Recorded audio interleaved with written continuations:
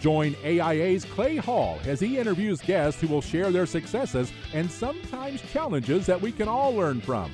We don't just dip our toes into the most important issues in the promotional products industry.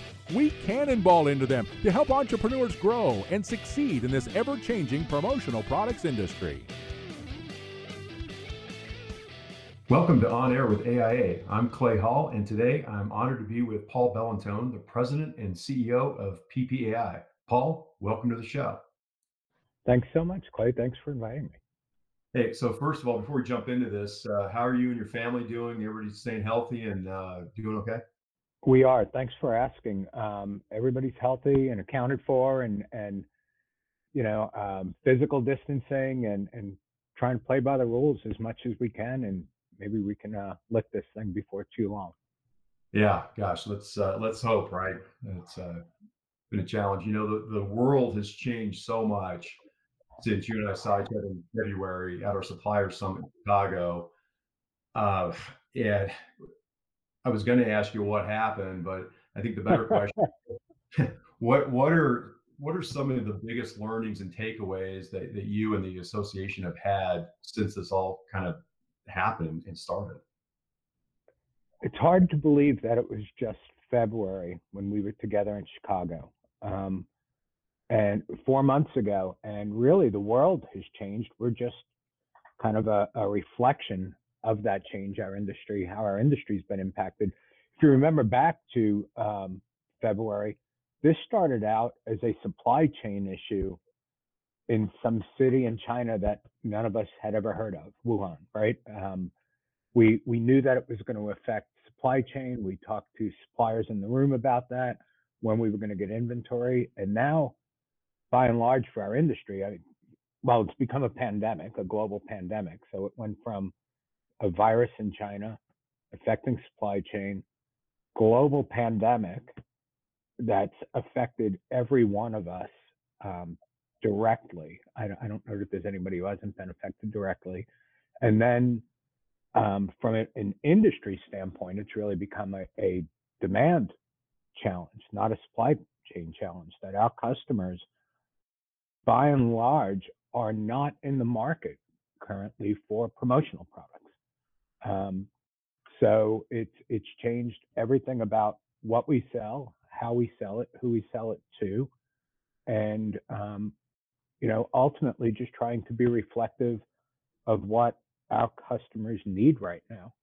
So I can't, Clay, in any way tell you that I would have thought there would have been this 180-degree turn from February till now. There was just no way you couldn't even imagine it.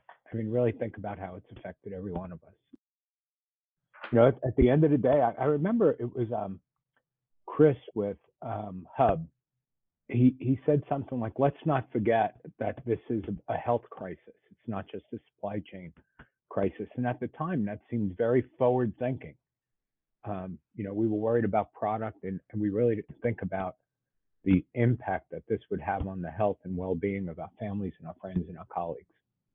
Yeah, exactly. Well, and it's so different from other situations we've gone through and other, crises we've faced as an industry, because there's the social aspect along with the economic aspect, right? And I think that's what has made this so terribly difficult for so many people, along with the health piece of it.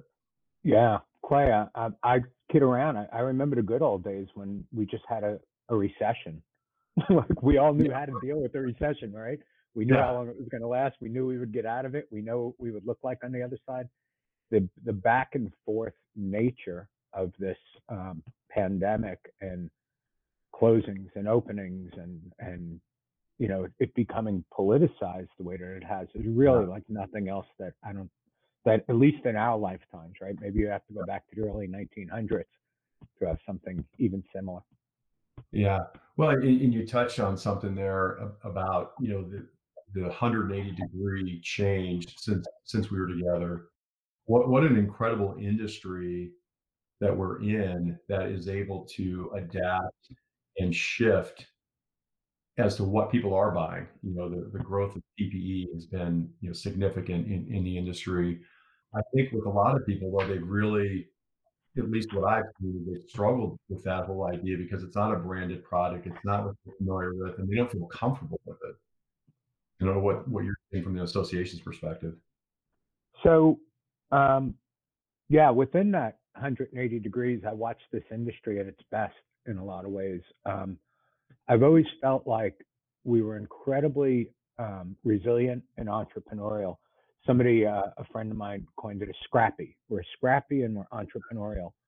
And our industry's ability to pivot into PPE in order to serve our customers and keep their businesses afloat, I think has been extraordinary. Um, and it really comes to the relationships that we built leading up to this. I look at this and say, to be able to sell PPE to your customers, you have it's permission and it's confidence, and that's really what a relationship is about. It's about permission to have the conversation with someone, and then the confidence to be able to deliver on it. And I think it's the long-standing relationships that our members, your owners, had with their customers that allowed them to fill that need at that time. It's through the well-established supplier network that's allowed us to deliver that with confidence. So, do I think that PPE is going to be the future of our industry? I think it will be. No. The answer is no, but I do think that it will be embedded within the healthcare type products that we already sell. Um, I was looking at a chart that I get from Sage, a search tool provider, and in May of 2019, in the top 5 product searches, it was bags, shirts, pens, mugs, and bottles. Today, it's masks, bags, sanitizers, and then in that top 10 is also decals and signs. 4 of those things weren't even in the top 10 last year: masks, sanitizers, decals, and signs, but they were all part of our industry already. And I think that your owners, our members, have had the ability to pivot, overused word right now, be resilient, and serve their customers in ways that their customers need to be served, the products they needed. I think the decorated of those things, of the masks, of the sanitizers, the logoed, will ultimately be where our industry lands. I don't know that blank PPE equipment is our future, but I do think that those things will get absorbed into our decorated product offerings. Yeah, and thinking about that, we're already thinking about holiday. Your branded certainly will play a big role in some of those PPE categories. Right. You look at some of the categories that we've dropped in. So lanyards, towels were both in the top 10 last year. Clearly, the beach, pool, summer purchasing. This is May searches. Yeah. The beach and pool are kind of closed down. The meetings have closed down. Hospitality's closed down. So those things that you would normally see in hospitality meetings and events have dropped off. But the get back to business with the decals and the signs have been a growth area for us. Yeah, absolutely. You mentioned shifting and adapting, and I know the association has had to adapt and shift as well as this has played out. And the association made the decision to waive registration fees for certification. So tell me about what led to that decision and how's that played out. Well, for us, it was probably one of the simpler decisions that we made over the past months. And we actually made that decision, I think, within 30 days of the initial kind of shutdown, which I think was about March 15th or so. What we wanted to do is remove obstacles for people to engage with the association. And we knew from history that some of the obstacles that people had to education and to certification were time and money. And we recognized that time probably wouldn't be the issue right now. And we took away, time took care of itself. The pandemic took care of that. We took care of the money part of it. And I have to tell you, the response we've gotten from our members on this is probably, it is unlike nothing that I've experienced in my 20 years with the association. The amount of people who actually took advantage of it. In that first month, we had more people registering for education and certification. So that would have been like through April 1st through May. We had more people register and complete their certification than we did in the entirety of 2019. Wow. So yeah, and and actually anybody who's listening to this, you have until the end of this month to start it up for free. You don't have to finish it this month, obviously. You just need to register and sign up for it. And I would offer up to you, Clay, that if anybody's listening to this, probably for the next 30 days, have them get in touch with us and let them know, say that they heard it on this podcast, and we'll extend that offer out. So if you're listening to this, we're giving you until the end of July. We'll go Perfect. till the end of I July. appreciate that very much, Paul. That's very gracious. Some other things that have come out of this. Was reading recently that PPAI has joined some other trade organizations in going to the federal government due to the economic crisis and help in asking for help there. Tell me more about those efforts and what outcome you expect there. Yeah, Clay, it's been a tactic that we developed over the years. When it comes to so just a little bit of history. We've always been engaged in legislative activities, regulatory activities. I'm a lobbyist. We have two other lobbyists on staff. We have a lobbyist in DC. So when we lobby directly, it's really about the power of promotional products, where we know that in our industry better than anyone else.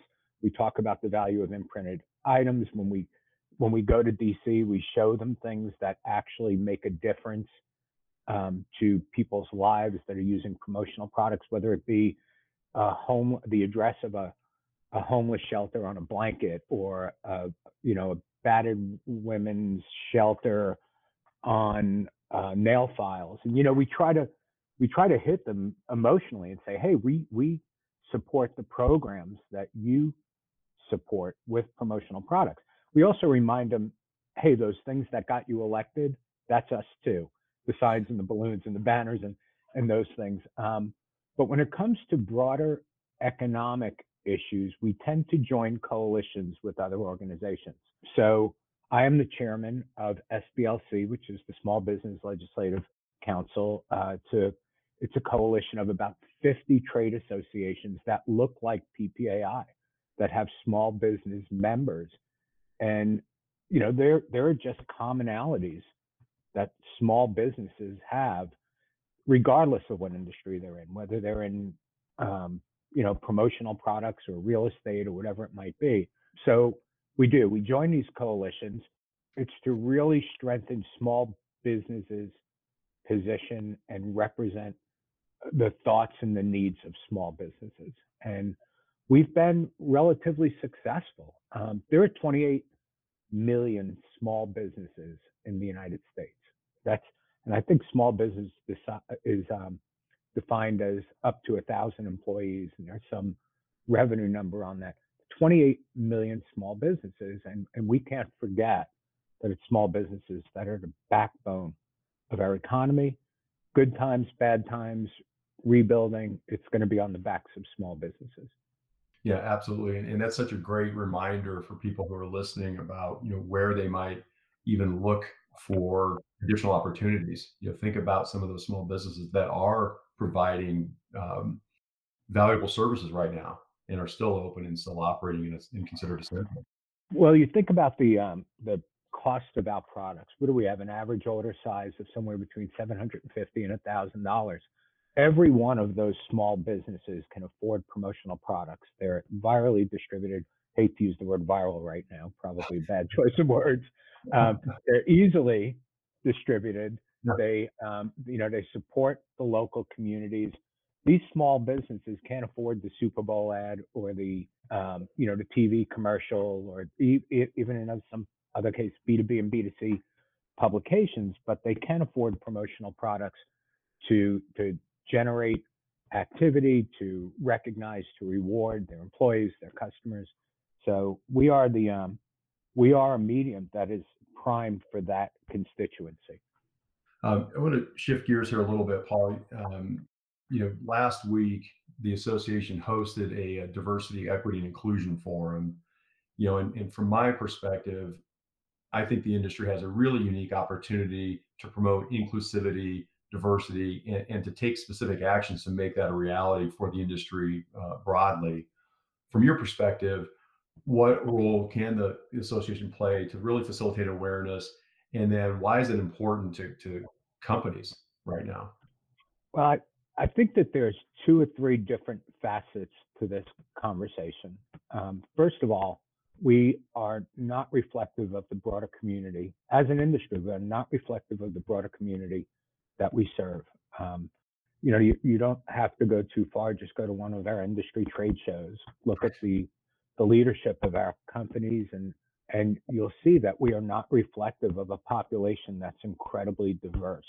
So we have that challenge. And when I say challenge, it's also an opportunity for us, because maybe we're underserving communities that could really benefit from us, because we don't look like and act like and deliver in ways that they're expecting us to, or that they want us to.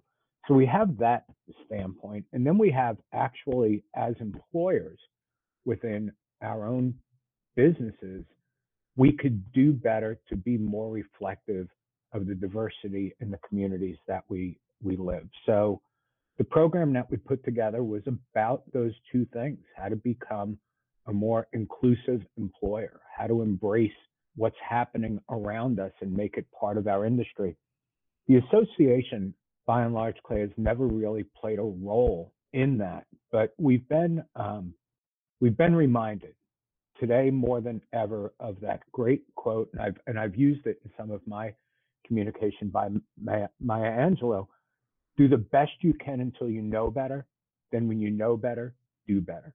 We all know better now. We cannot pretend not to be touched by the scenes, by the struggling, by the inequities and the injustices that have been in place. We would be foolish to not recognize that these are real issues, and we would be even more foolish not to take action. And that's where the association's position is on this. And I have to tell you, 2 years ago, 3 years ago, you probably wouldn't have heard the association, PPAI, speak in those direct terms, but it calls for us to be speaking in those terms. There is injustice that needs to be addressed, and we will do our part to help bring it to light and make the changes that need to be changed. Yeah, great. Well, thank you for doing that, and thank you for stepping into that area. I think it's critically important socially, and I think our industry, like you said, I think there is an opportunity to serve some of the underserved areas. Absolutely. Even if we just look at it from a truly commercial aspect, we will be better business people for doing this. If you take out the whole social side of it and the personal side of it, commercially only, we would benefit from it. But it's much broader than that. It's more than a commercial issue. Yeah, absolutely. So you've written recently about PPAI Expo happening in January. What significant changes can attendees expect, and are you still anticipating January to go forward? Well, we are. We're anticipating January, but know that we will not run the event if we think that it puts any burden or undue risk on people. So that needs to be stated up front from the association standpoint. If we cannot run it in January, if we should not run it in January, we will not run it in January. When we get there, when people experience the expo, it will be different. We will take whatever the guidelines are for gatherings of groups, and we will go beyond that. That will be our baseline.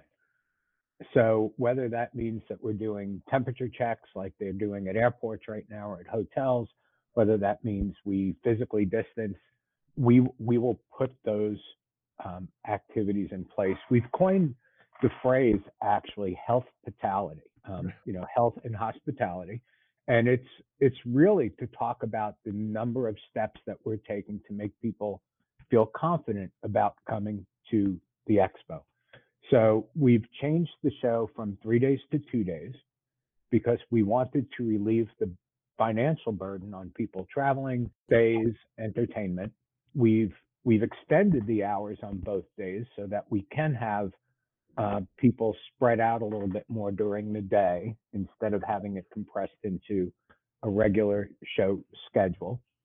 We've we've made the footprint of the show smaller. So what was normally a 3,000 booth show, we are capping at 1,500 booths, and that'll also give us more opportunity in that million-square-foot convention center to have people spreading out and just to really anticipate what things might look like 6 months from now.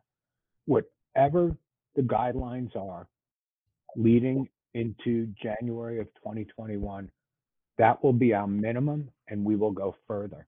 I know that that sounds a little bit still out there thinking about that as we have, as we hit July 1st, we're seeing spikes in certain cities, and we're seeing an increase in COVID testing, but that's 6 months from now, which is like twice as long as we've actually been dealing with the pandemic. So we will play it by ear. We will be careful. We will be cautious. We will be mindful of where people are at that time. But even in the announcement of Expo, we've gotten resounding positive feedback about our willingness to want to run the show. We will do that with obviously health and safety in mind. Great. And Paul, so we're going to ask you the crystal ball question here. So, oh boy, what does the industry look like by January 22? I know that's 18 months away. It seems like now a lifetime. But if you were going to make some predictions, what do you think those would be, and what are we going to look like? Clay, I position is saying I've never made a promotional product and I've never sold a promotional product. So, but I do get to talk to people who do that every single day. And we recently had a group together, about 25 industry leaders on a call, and we asked them some of those very specific questions. The industry will be smaller. To predict right now, we're at 20. Well, I shouldn't even say right now. In January, we were a $25 billion industry. We'll be somewhere between 15 and $18 billion industry. That's a pretty significant drop, 30 to 40%. I believe there'll be less suppliers and less distributors in the industry, although I think the impact is going to be harder on suppliers than distributors. I don't think it's going to be necessarily a big supplier gobbling up other suppliers. I think that we're just going to have a lot of smaller companies go away, that they're just not going to be able to be viable in this marketplace. We have that during many recessions that we've experienced. We've had that. The distributor side is a little bit more interesting. Our distributors are incredibly resilient, and especially because most of them are smaller businesses, they have the ability to be a little bit more flexible or even go dormant for a longer period of time. So in 1998, when I joined the industry, there were about 22,000 distributor companies. In 2019, we had, 20 years later, we had about 22,000 distributor companies. So it's a resilient lot. I think there'll be more churn, but the industry will be smaller. And I think things like masks and sanitizers and decals and signs are going to be more prominent in our industry. If you go back 20 years, 2001, 9/11, we became a world that focused on global terrorism. And our industry actually responded to that with remembrances and products of things that reflected what that world looked like, whether, and we've all changed to that. We've had, TSA and the requirements and what it takes to get into somebody's building now and make a sales call. I think the future, the next decades are going to be focused on global health. And I think that our industry has a place at that table to help keep people safe and productive and recognized and rewarded in the things that we've always done. So we'll be smaller a year from now, but we will be present because we are needed. Yeah, absolutely. And I 100% agree with you. It will be smaller. We're seeing some fragility, weakness in sales certainly. And I don't know that every company out there right now can survive. And they will, change and morph and do something else or combine with someone else and go forward from there. It is an opportunity for industry growth, though. And I don't think we could forget, we shouldn't forget that. There are going to be opportunities to serve your clients in different ways. I mean, just think about the work from home and how companies are still going to want to engage their employees and engage their customers. Just because a business isn't holding a meeting or an industry isn't holding a convention, that doesn't mean that people do not want or need to interact. And I think we have a place at that table. We've very consciously, Clay, not talked about social distancing. We've tried to use the term here at the association, physical distancing, because we don't want to not engage socially. So we've been thinking of it as how do we physically distance but still socially engage? And I think our products, our industry, our members have an ability to serve that. How do we get people socially engaged with each other through our products, even if we're not physically in the same place?